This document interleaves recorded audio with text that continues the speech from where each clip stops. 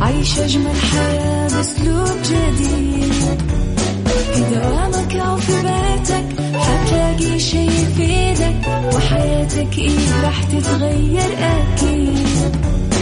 رشاق ويتوكيت أنا في كل بيت، ما عيشها صح أكيد حتعيشها صح، في السيارة أو في البيت اسمعنا والتوفيق، تبغى الشي المفيد ما عيشها صح. الآن عيشها صح مع أميرة العباس على ميكس اف ام. ميكس اف ام هي كلها في الميكس.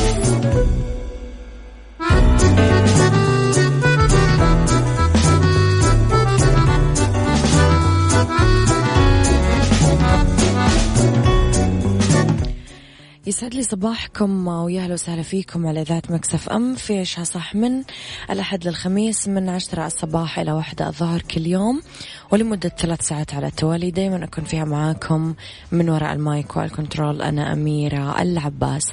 صباح الخير لكم وين ما كنتم، صباح الخير لكم من وين ما تسمعونا على تردد 105.5 بجدة، 98 الرياض والمنطقة الشرقية، طبعا على رابط البث المباشر وين ما كنتم، وعلى تطبيق ميكس اف ام اندرويد واي او اس، جوجل بلاي واب ستور. على مواقع التواصل الاجتماعي دائما تلاقونا موجودين، تعرفون كواليسنا وتغطياتنا الداخلية والخارجية على @ميكس اف ام راديو، تويتر، سناب شات، انستغرام وفيسبوك، وعلى رقم الواتساب ميكس اف ام معك وتسمعك 0548811700. في الساعة الأولى أخبار طريفة وغريبة من حول العالم، جديد الفن والفنانين، وآخر الأخبار والقرارات اللي صدرت. ساعتنا الثانية قضية رأي عام، وساعتنا الثالثة نتكلم فيها على صحة وجمال وديكور ومطبخ.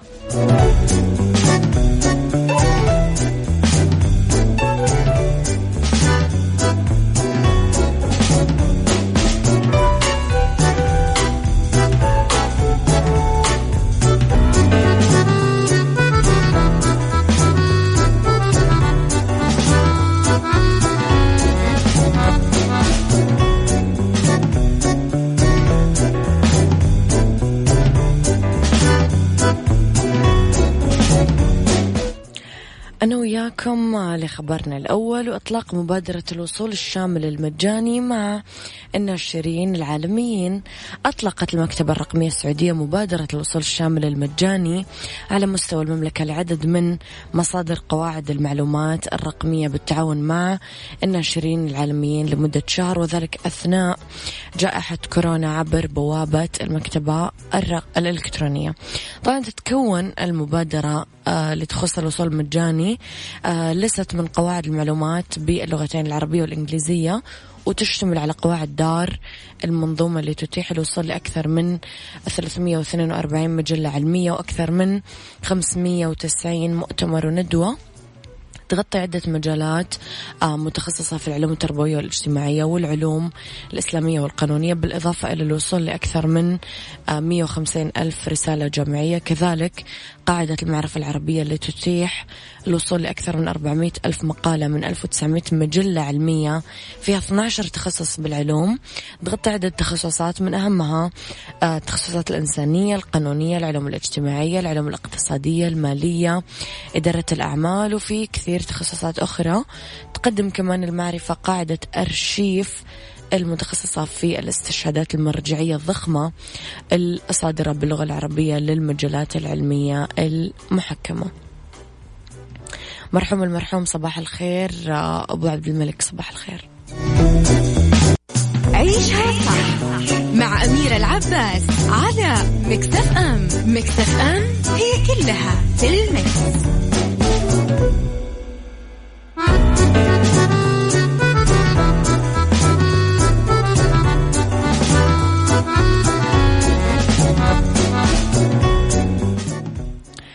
صباح الورد والجوري والكادي، تحياتي لعاطف محمد الرياض، تحياتي لك، أهلا وسهلا فيك.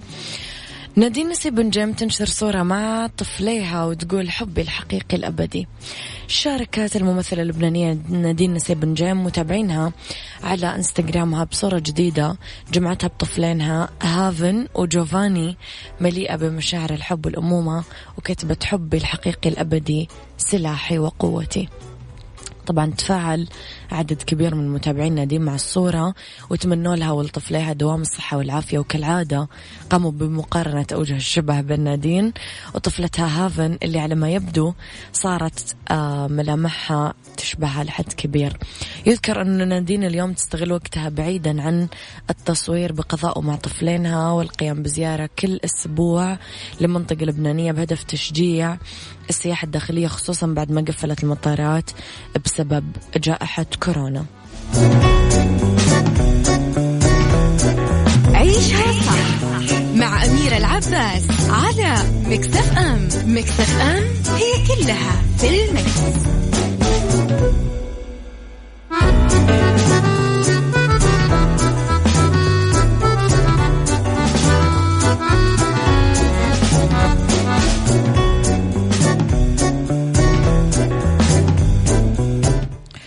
مجددا تحياتي لكم. في دراسة تقول تقليص وقت مشاهدة التلفزيون يقلل من خطر الوفاة. أظهرت دراسة جديدة بأنه تقليص وقت مشاهدة التلفزيون لمدة ساعتين في يومنا كله ممكن يمنع تدهور صحة الأشخاص ويقلل من خطر الوفاة. وجدت الدراسة التي أجراها باحثين أنه المخاطر الصحية المرتبطة بمشاهدة التلفزيون مثل السرطان، أمراض القلب والأوعية الدموية كانت في أدنى مستوياتها عندما قضى المشاركين ساعتين أو أقل يوميا أمام الشاشات.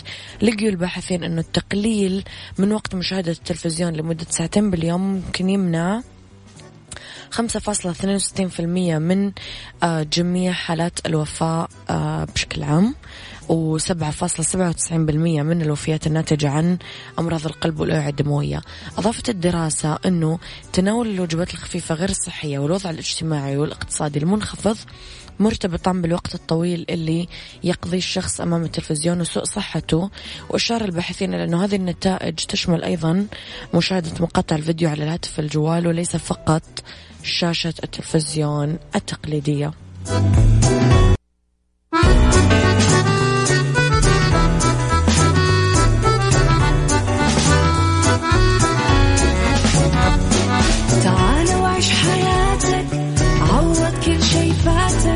عيش أجمل حياة بأسلوب جديد، في دوامك أو في بيتك حتلاقي شي يفيدك، وحياتك إيه راح تتغير أكيد.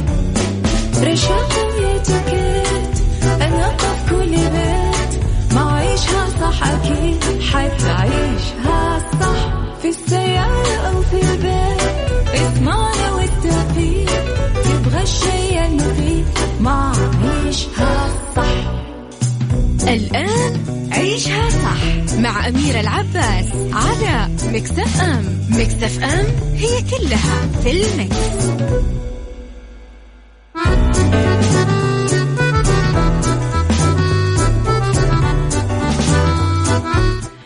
يسعد لي صباحكم ويا اهلا وسهلا فيكم. احييكم مجددا من وراء المايك والكنترول أميرة العباس في ساعتنا الثانية على التوالي من عيشها صح، من وين ما كنتم تسمعونا، من سياراتكم جدة تردد 105.5 98 الرياض والمنطقة الشرقية. طبعا ربط البث المباشر وتطبيق ميكس اف ام على جوالاتكم اي او اس او اندرويد، جوجل بلاي ولا اب ستور. اذا من وين ما كنتم تسمعونا أذكركم أنه كلنا مسؤول ونعود، لكن نعود بحذر. في حلقة اليوم كالعادة وفي ساعتنا الثانية اختلاف الرأي لا يفسد للود قضية، لولا اختلاف الأذواق حتما لبارة السلع. توضع مواضيعنا يوميا على الطاولة بالعيوب والمزايا، بالسلبيات والإيجابيات، بالسيئات والحسنات، تكونون أنتم الحكم الأول والأخير بالموضوع. وبنهاية الحلقة نحاول أننا نصل لحل العقدة ولمربط الفرس.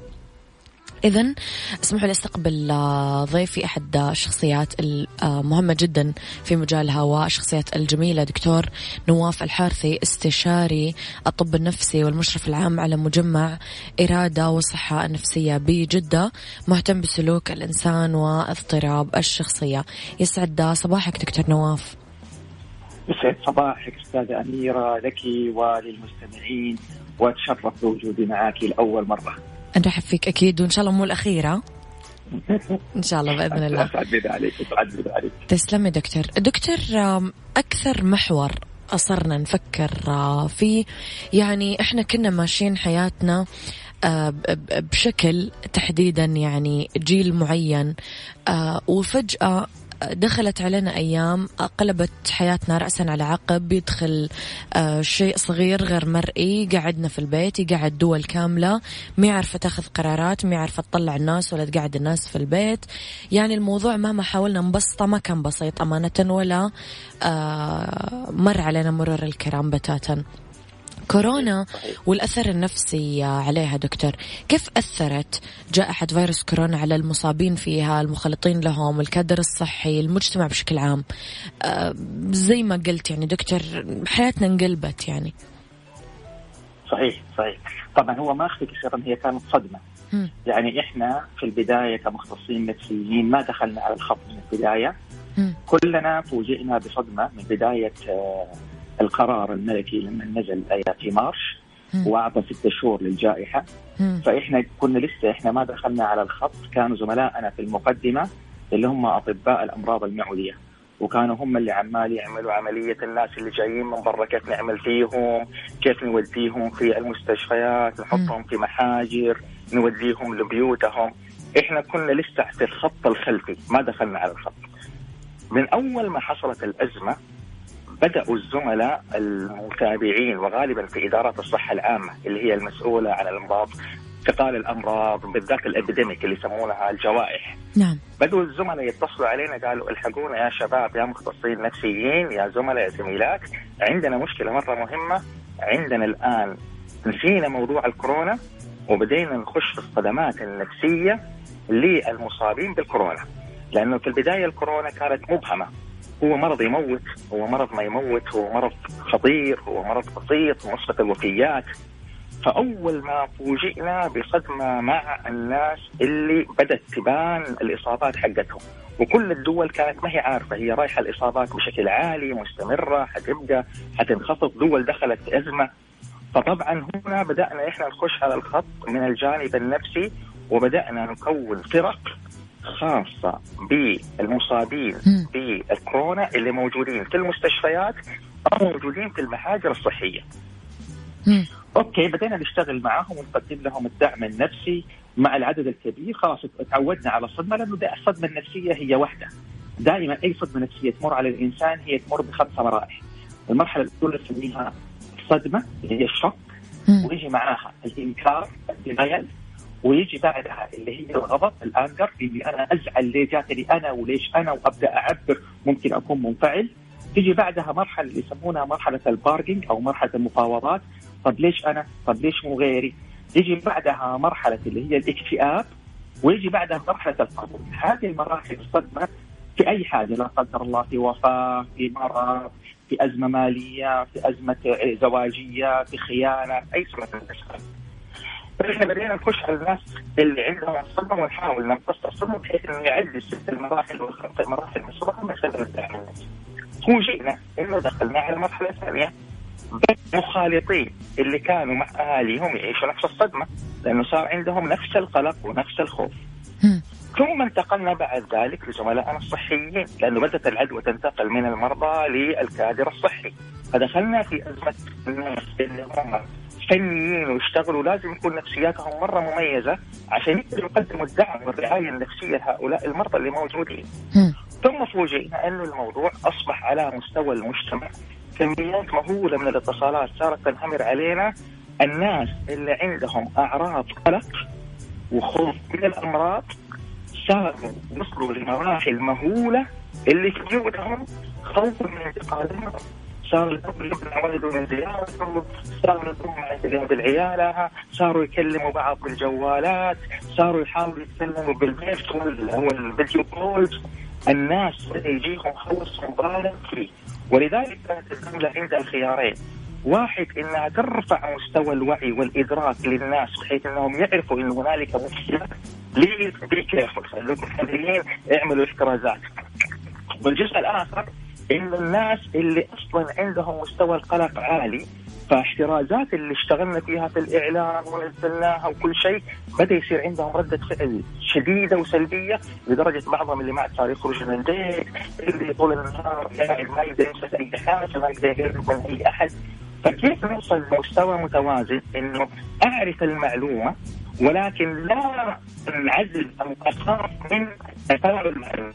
يعني إحنا في العام في الكادر الصحي كنا مداومين وما زلنا مداومين وبنروح وبنشوف الحالات وبنتعامل، لكن خلاص عرفنا إحنا الريجوليشن أو الأنظمة إنه كيف أقل نسبة الإصابة حقتي إلى 0% باتخاذ الإجراءات الوقاية اللي موجودة. طبعا الجانب النفسي كنا نحاول ندعم الناس من خلال التواصل، من خلال وسائل التواصل الاجتماعي، من خلال الاتصالات الهاتفية، من خلال النشرات سواء في الإعلام أو من البرامج المميزة والمشهورة أو من خلال المشاهير، عشان نوازن بين مستوى الحيطة والحذر وبين مستوى القلق أن لا يزداد. وغير بعد كده الموضوع انتفسوا بشدة الخوف اللي كان ناتج عن الكورونا. طبعا هذه الأزمة في بدايتها كانت عالية وبدأت تخيط شوية شوية مع الوقت. طيب دكتور، أنا راح أطلع معك فصل قصير ونرجع نكمل حوارنا مرة أخرى.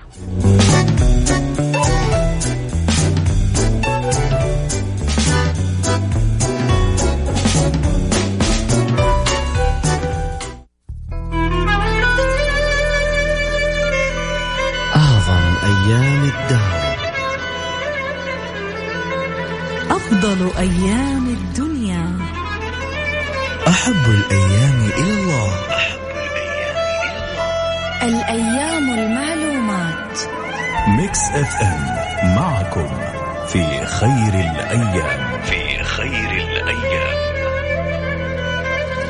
الأيام العشر لا تفوتك، الأيام العشر لا تفوتك. عيشها صح مع أميرة العباس على ميكس اف ام. ميكس اف ام هي كلها في الميكس. إذن نكمل حوارنا مرة أخرى. دكتور، إحنا يهمنا نعرف أول حاجة، يعني إحنا اللي صابنا إيش بالضبط؟ هل إحنا كنا خايفين من الموت؟ هل إحنا كنا مصدومين إنه إيش اللي قاعد يصير؟ هل كنا خايفين إنه مثلا ما يصير عندنا فلوس؟ هل إحنا مثلا كنا خايفين إنه نفقد أحبابنا؟ هل كنا خايفين مثلا إنه نمرض وما نلقى علاج؟ إن المستشفيات ما تكفينا؟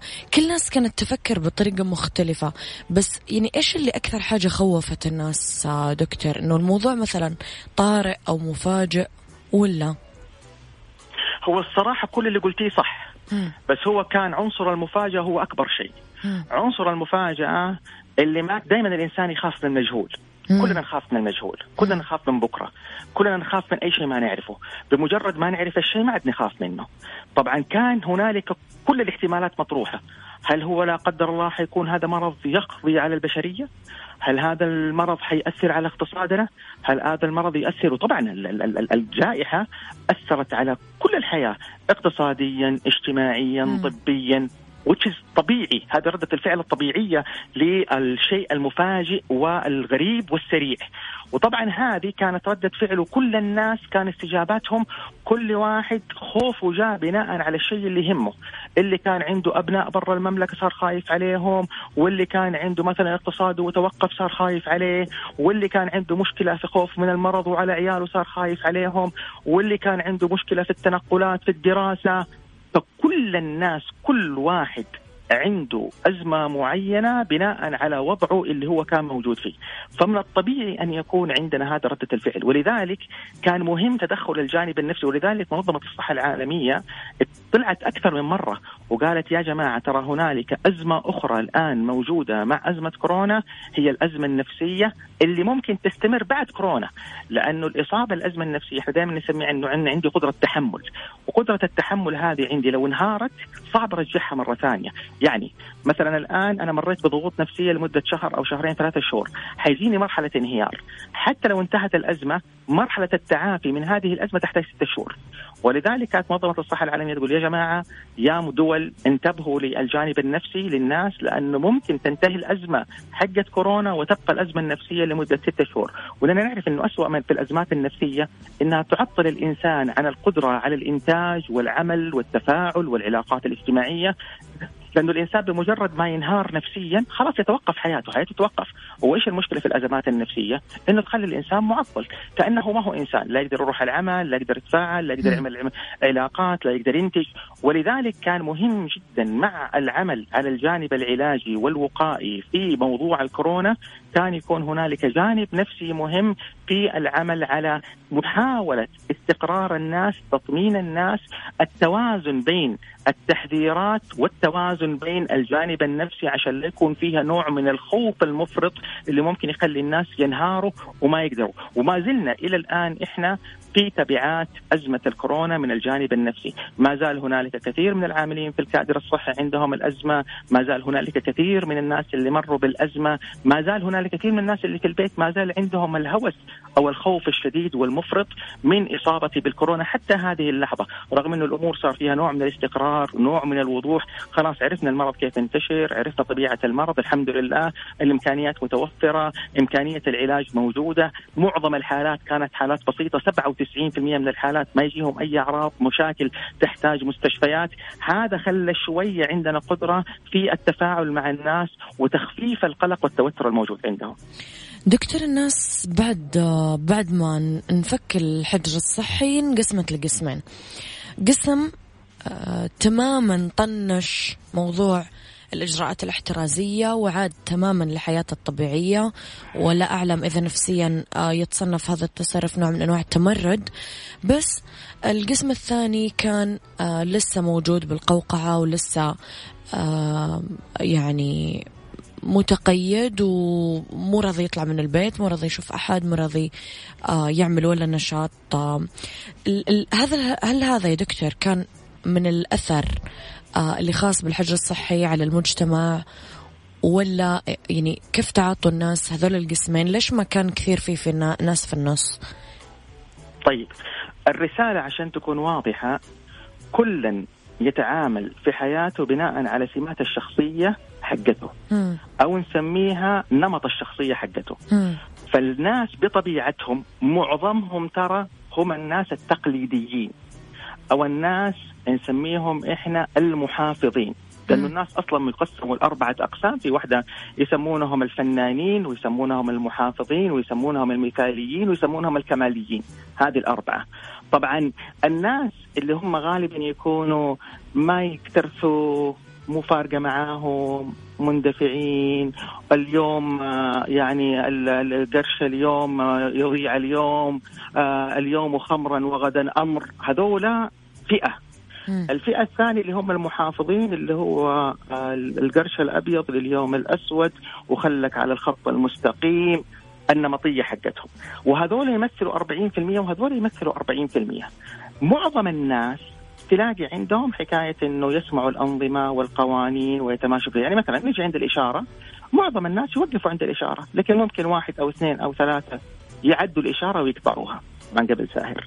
هذا معنى ذلك أنه في عندنا 5%. طبعا اضطراب الشخصية اللي موجود عالميا يصل إلى 10%، وبالتالي هنالك عندنا على الأقل عندنا 10% من الناس عندهم جنوح، هو ربي خلقه كده، هذا سمات الشخصية حقته كده. وبالتالي الناس اللي انقسموا قسمين، اللي هم الكونزيرفتيف أو نسميهم إحنا المحافظين أو المتشددين، هذول ممكن هم اللي يكون عندهم نوع من الخوف المبالغ فيه والقلق المبالغ فيه. والناس الآخرين اللي يكونوا ما ينضبطوا بالنظام ولا يلتزموا بالأنظمة ولا فارقة معاه الحياة، وحتى يمكن تقريبا حتى مثلا ما يكون حتى عنده فلوس ويروح يستدين من البنك 100,000 عشان يسافر ويضيعها برا وبعدين يرجع يخش السجن، هذول ناس أيضا هذول الجانب الأيمن منها. فالتوزيع البشري يسمونهم البيل شيب. البيل شيب اللي هو الجرس المقلوب. الجرس المقلوب هذا يقول لك 80% من الناس نمطيين، 10% من الناس متطرفين يمينيين، و10% من الناس متطرفين يساريين. هذول اللي يحدث منهم الاختلاف اللي هو القطبين، القطب اليميني والقطب اليساري. لكن معظم الناس ما زالوا يهجوا بالشكل النمطي. طيب اللي صار عندنا إحنا إنه شوية إحنا كان عندنا موضوع الإعلام مرة قوي حول الكورونا، وزارة الصحة اجتهدت في الموضوع بشكل كبير، فكانوا أكثر الناس مايلين للنوع المحافظين اللي هو حكاية ما أروح وما أجي. ويمكن أنا من خلال عملي دوما بشوف الشكاوى والملاحظات، وحتى في المستشفى وحتى مع الناس الخوف ما يزال موجود فيهم. فإحنا بدينا نرجعهم شوية شوية على إنه لا مانع من الاحترازات وكل شيء، بس نحاول نخفف من الخوف بإذن الله. إنه لو اتخذنا الإجراءات ما حيكون عندك مشكلة وتقدر تعيش حياتك بشكل طبيعي. الناس المتطرفين اليساريين هذول اللي هم أصلا هو شخصيته كده في كل الحالات وفي كل البرامج. طيب دكتور، تداول الناس كثير في السوشيال ميديا ظاهرة أطلق عليها متلازمة الكوخ، أنه أنا طبيعي بعد أي صدمة، أو طبيعي مثلا بعد أنواع وباء معينة رجعوا فيها بالتاريخ على وراء، يصير عند الشخص ما يسمى بمتلازمة الكوخ. نفسيا وسيكولوجيا دكتور، هل هذا الموضوع صحيح؟ وهل في فعلا حاجة اسمها متلازمة الكوخ ولا لا؟ تصنيفا طبيا لا، ما في شيء. وإنما أحيانا هذه تكون جزء من النظريات، نسميها نظريات. هي دائما النظريه انا اطلع بنظريه اقول والله يا جماعه في شيء اسمه لقيتها متلازمه الكوخ، مثلا انه والله الناس يصير عندهم نمط معين في الحياه ويبدوا ينعزلوا ويبدوا يصير عندهم. لكن هذا الكلام يبقى نظريه ما لم يكن هنالك اثبات لمجلس علمي اعلى اللي كل الناس اتفقوا انه هنالك متلازمه الكوخ، انها فعلا هي نوع من التصنيفات المعتمدة عالميا. فليس تصنيف معتمد عالميا، ولكنها واحدة من نسميها رؤية أو عبارة عن نظرية إنه يا جماعة ترى لقينا نمط عند الناس. كل التصنيفات النفسية أصلا كيف بتتم؟ الاكتئاب والقلق، وحالة اكتئاب طلعت في استراليا، وحالة اكتئاب طلعت مثلا في أمريكا، وحالة اكتئاب طلعت في روسيا، فتتجمع وترفع للمجلس الأعلى اللي هو يصنف التصنيفات الجديدة، وكل مرة يطلعوا تصنيفات جديدة. ويقوم بعد 5 سنوات لما تكثر الأوراق العلمية والملاحظات يسمونها كيس ريبورت، يقوموا في الأخير يصنفوا أنه هذا مرض. وبالتالي في الاضطرابات النفسية كثير من الاضطرابات النفسية أحيانا مع الزمن تظهر، يسمونها نوازل أو أحداث جديدة بتنزل ويشوفونها وبيكتبوا عنها. لكن كمتلازمة الكوخ طبعا أول مرة يمر علينا شيء يجلس العالم كله في البيت، عمرها ما مرت في التاريخ. وبالتالي هذا خلى هنالك نمط سلوكي جديد موجود. لكن أنا في اعتقادي 100% إنه زي تسونامي جاء عمل صدمة كبيرة للناس، تروما غير طبيعية، وبعد كذا الناس رجعوا تعاملوا معها وتغلبوا عليها ورجعوا عاشوا حياة طبيعية. طبعا الريزيلينس أو نسميها إحنا المرونة ربي خلقها فينا إحنا كبشر، إنه عندنا قدرة على التعامل مثل الإنسان الأول. الإنسان الأول كيف خلق وكيف كان يعيش وعنده قدرة على التعامل مع الحياة. أول واحد فينا الآن لو وديته ورجعته للإنسان الأول الحجري ما يقدر يعيش، لكن لو تركته لمدة 10-15 سنة حيتأقلم على الحياة هذيك ويعيش فيها من جديد. فالإنسان البشري في طبعه عنده قدرة على النسيان للأحداث المؤلمة، وعنده قدرة على التأقلم مع الأمور بشكل عام للمجموعة. دائما يقولوا المشكلة لما تكون في المجموعة، يقولوا الموت مع الجماعة رحمة. إحنا نسميه جروب ثيرابي، نجيب مجموعة من الناس عندهم نفس الأزمة ونخليهم يتحدثوا عن الأزمة نفسها. فغالبا الأزمات الجماعية بتعمل نوع من القبول للأزمة. طبعا ما نتكلم على الأزمات الفردية، أنا صحبت لي أزمة مثلا اعتدى علي أحد أو تحرش بي أحد أو جاتني صدمة أو شيء زي كده، هذه أزمة فردية لها سيستم. لكن الأزمات الجماعية غالبا المجتمعات بتقبلها مع الوقت ويتأقلموا معها. دكتور أنه وياك رح نطلع للنشرة الرياضية ونعود لنكمل حوارنا أيضا مرة أخرى. على رأسي. طبعا يا جماعة اللي عنده أي سؤال حابب يطرحه على دكتور نواف الحارثي اكتبوا لي كرما على 0548811700. عيشها صح مع أميرة العباس على ميكس اف ام. ميكس اف ام هي كلها في الميكس.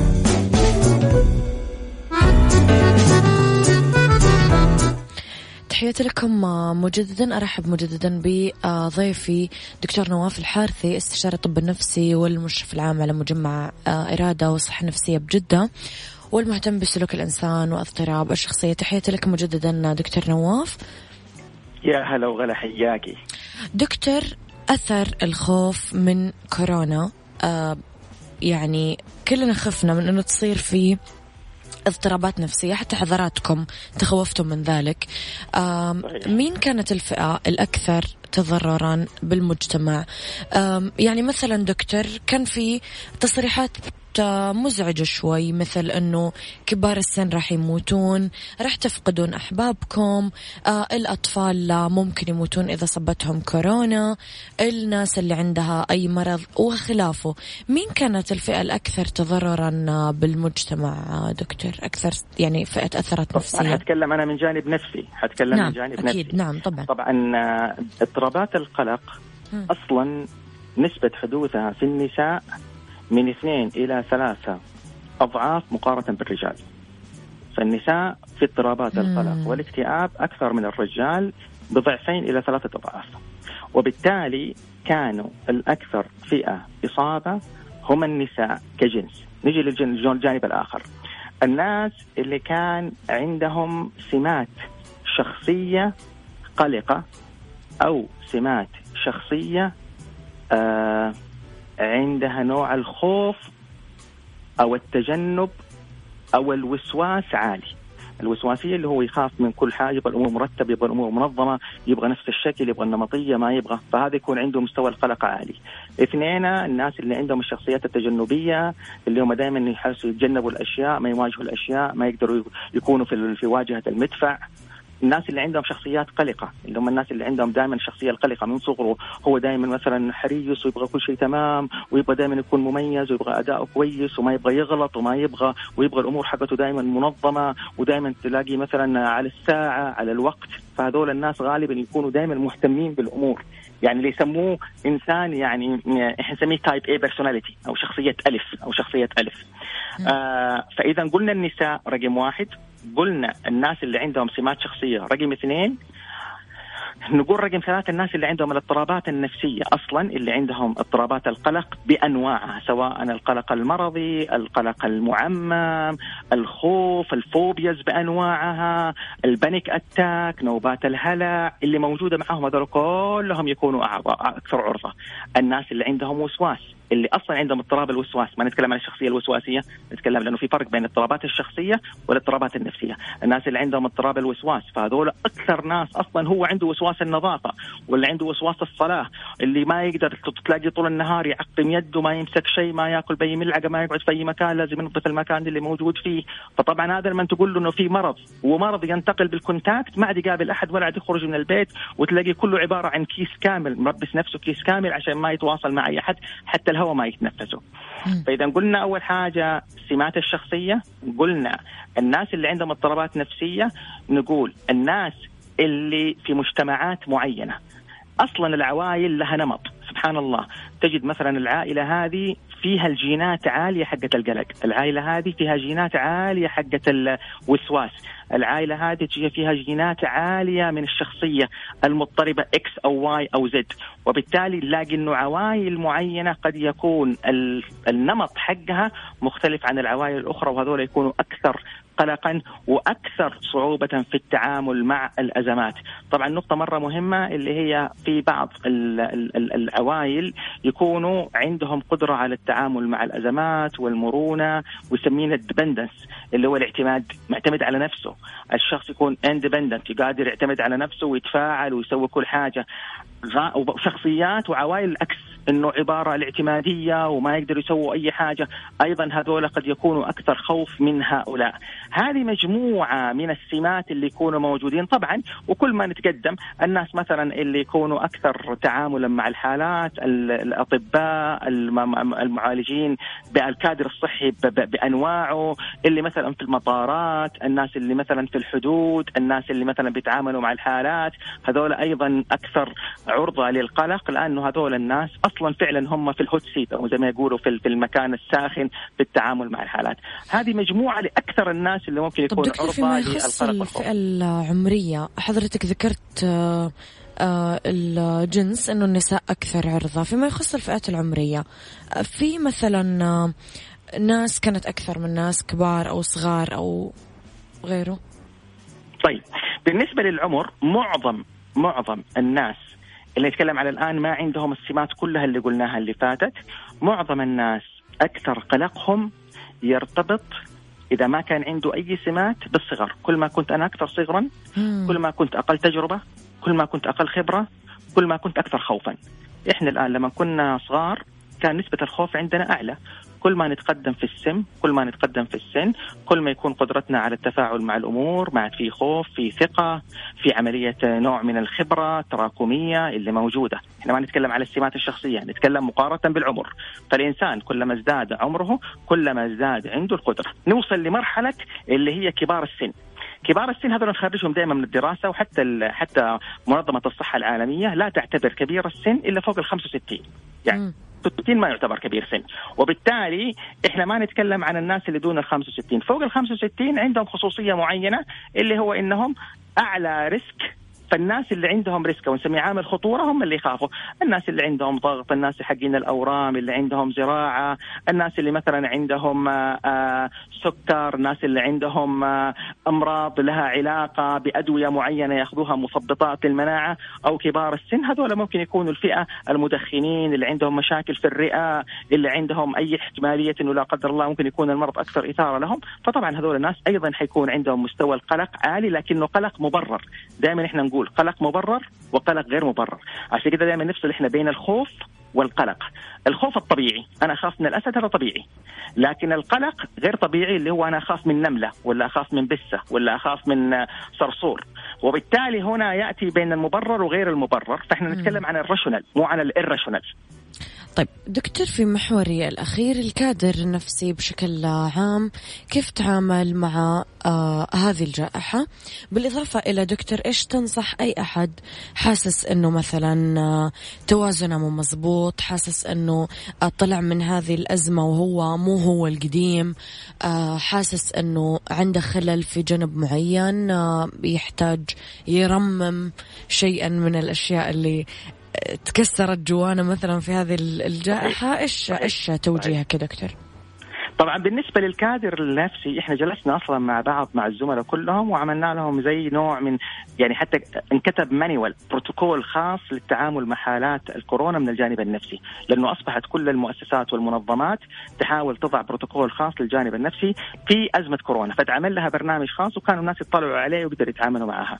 بالنسبة لي انا كإنسان أسمع الآن اللقاء هذا، دائما نقول إنه الإنسان عنده قدرة على التأقلم. إحنا نسميها اضطرابات التوافق. إيش يعني اضطراب توافق؟ يعني أي واحد فينا يمر بأزمة، مثلا نقلت سافرت برا المملكة، انفصلت، اتزوجت، جاتني فلوس، راحت مني فلوس، صار لي أزمة معينة. الأزمات اللي ما هي مهددة للحياة، عشان نخرج من المواضيع اللي هي اضطراب ما بعد الكرب واضطراب الصدمة. إحنا نتكلم على التوافق. غالبا التوافق هذا كلنا كبشر خلال 3 شهور نتأقلم. يعني ممكن الناس يتأقلموا بعد أسبوع، ممكن الناس يتأقلموا بعد شهر، ممكن الناس يتأقلموا بعد 3 شهور، لكن معظم الناس إحصائيا على مستوى العالم اضطراب التوافق يأخذ 3 شهور ونتأقلم مع التغير الجديد في حياتنا، نسميه الانفايرومنت تشينجز، اللي التغيرات في البيئة. فإحنا غالبا في خلال 3 شهور نتأقلم. طب والله يا دكتور لا أنا ما تأقلمت، أو إنه الوضع زايد، يعني أنا ماني نفس الشخص السابق.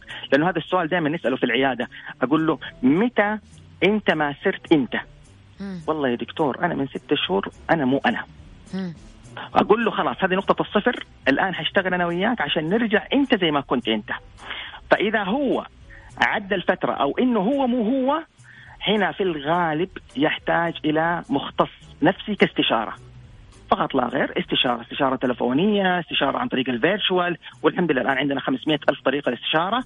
إنه والله يا جماعة أنا عندي الموضوع الفلاني. هنا المختص النفسي يقيم هل الموضوع يحتاج تدخل، إنه تدخل اللي هو عملية برامج وجلسات دعم نفسي وتغيير أفكار وتغيير سلوك وتغيير معتقدات ومناقشة المخاوف، أو يقولوا لا أمورك طيبة إن شاء الله مع الوقت هتتجاوزها، أو نقول له لا والله أنت محتاج جلسات، أو نقول له لا الجلسات فيها عيب أحيانا هي الحالات البسيطة وتحتاج وقت طويل، لا أنت محتاج تدخل دوائي سريع الآن عشان نرجعك بسرعة عشان حياتك تكون مستمرة. لأنه إيش الغاية في العلاج النفسي؟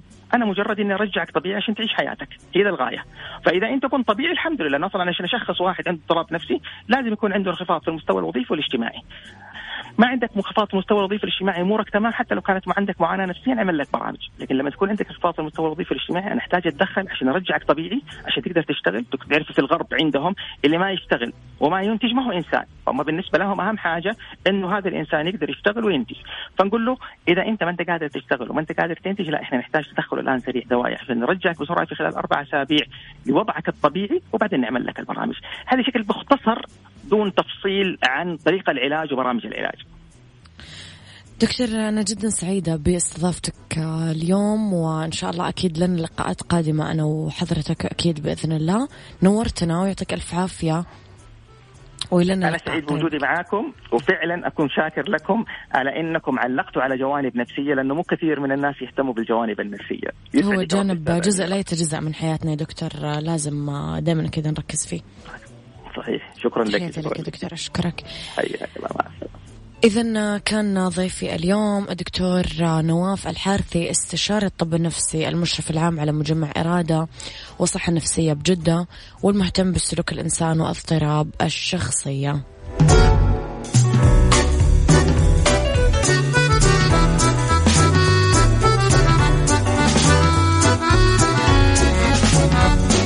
تعال وعيش حياتك، عوض كل شي فاتك، عيش أجمل حياة بأسلوب جديد.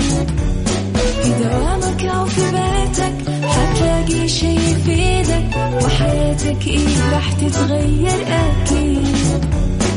رشاق ويتكت أنا في كل بيت، ما عيشها صح أكيد حتعيشها صح. في السيارة أو في البيت اسمعنا والتوفيق، تبغى الشي المفيد ما عيشها صح.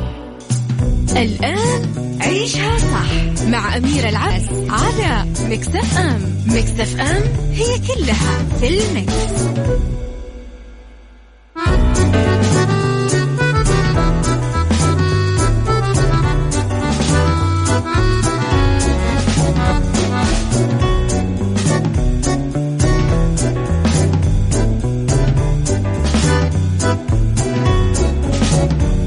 يا مساء الخير والرضا والجمال والسعادة والمحبة وكل الأشياء الحلوة اللي تشبهكم لحالكم. أولى ساعات المساء آخر ساعات برنامج عيشها صح، أمسي عليكم فيها مجددا من وراء المايك والكنترول أميرة العباس. تقدرون دايما أكيد تسمعون حلقاتنا وتتابعونا وين ما كنتم على تطبيق ميكس اف ام، أندرويد وآي أو إس، جوجل بلاي وأب ستور. إذن في هذه الساعة نتكلم وياكم في بالدنيا صحتك، ودراسة تكشف طريقة لحرق 80,000 سعرة حرارية بدون القيام بأي تمرين. وفي فاشن نتكلم على اكسسوارات أنيقة لعيد الأضحى. وفي سيكولوجي أنشطة للأطفال بالعيد. خليكم أكيد على السماع وارسلوا لي أول بأول رسائلكم الحلوة على 0548811700.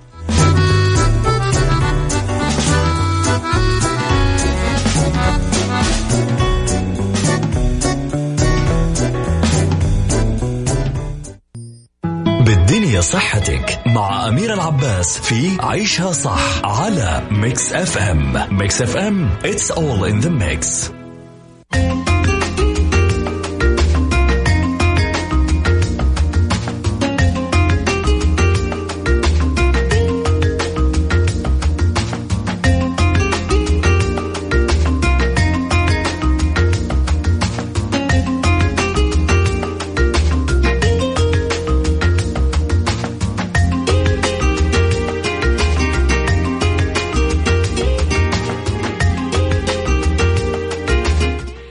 تحياتي لكم مرة جديدة، لأنه بالدنيا صحتك دراسة تكشف طريقة لحرق 80,000 سعرة حرارية بدون القيام بأي تمرين.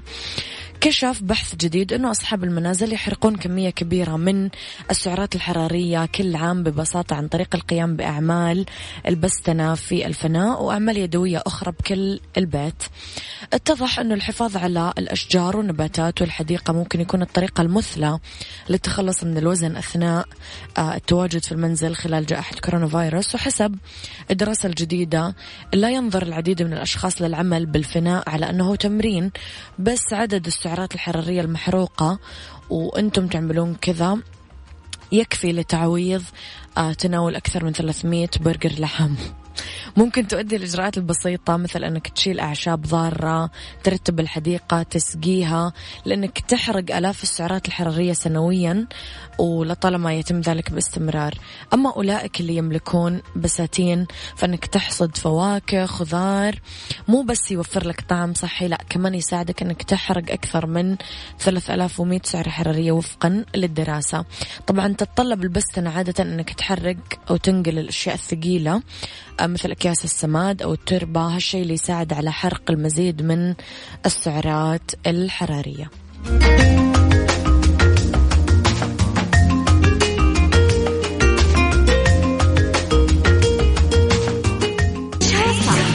مع أميرة العباس على ميكس اف ام. ميكس اف ام هي كلها في الميكس.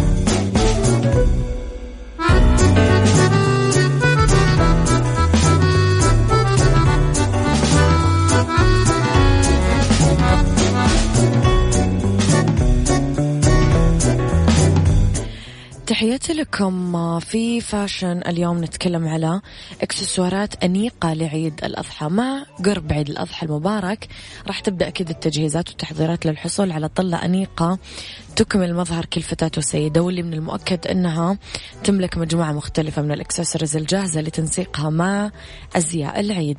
أول شيء إكسسوارز العيد، الوشاح الحرير هو لمسة مميزة لإطلالة العيد لأنها قطعة استثمارية تناسب يومياتك وأكيد رح تخدم فيها كثير اطراءات.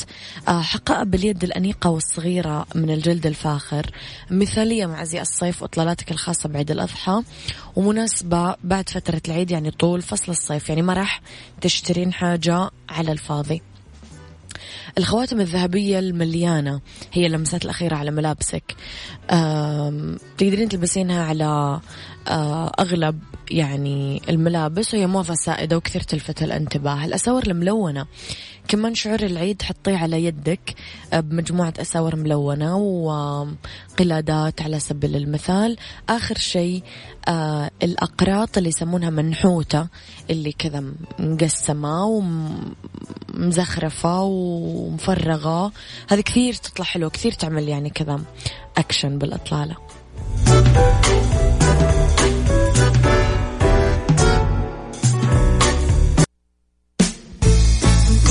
سايكولوجي مع أميرة العباس في عيشها صح على ميكس اف ام. ميكس اف ام it's all in the mix.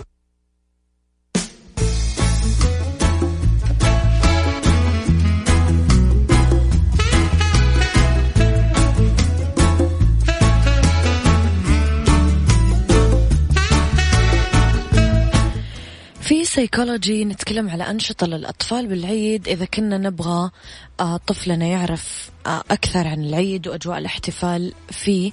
في بعض الأفكار لأنشطة الطفل بالعيد، أنه نطبع مثلا أو نكتب بخط يدنا مع أطفالنا بطاقات تهنئة للعيد تتوزع على الأهل والقرايب. نعمل مع أطفالنا صناديق ونملاها حلويات من صنعنا وصنع أطفالنا عشان نوزعها للأهل والقرايب والجيران. نعمل مع أطفالنا قصصات ورق على أشكال نجوم وهلال باستخدام جرايد قديمة، بعدين نلونها ونرش الصمغ اللي يلمع عليها، بعدين نلصق خيوط من الخلف على كل الأماكن عشان نزينها بالعيد. نعمل لعبة الأسئلة والأجوبة عشان تحتوي على معلومات إسلامية عن العيد عن الحج. نعزز مفهوم العطاء بالعيد ونخلي طفلنا يشارك بأنه يوزع وجبات غذائية للمحتاجين. نطلب من طفلنا أنه يجهز أكياس صغيرة من الحلويات لأصحابه وقرايبه وخليها ملونة وألوانها كذا فريحية عشان يحس فعلا بشعور الفرحة.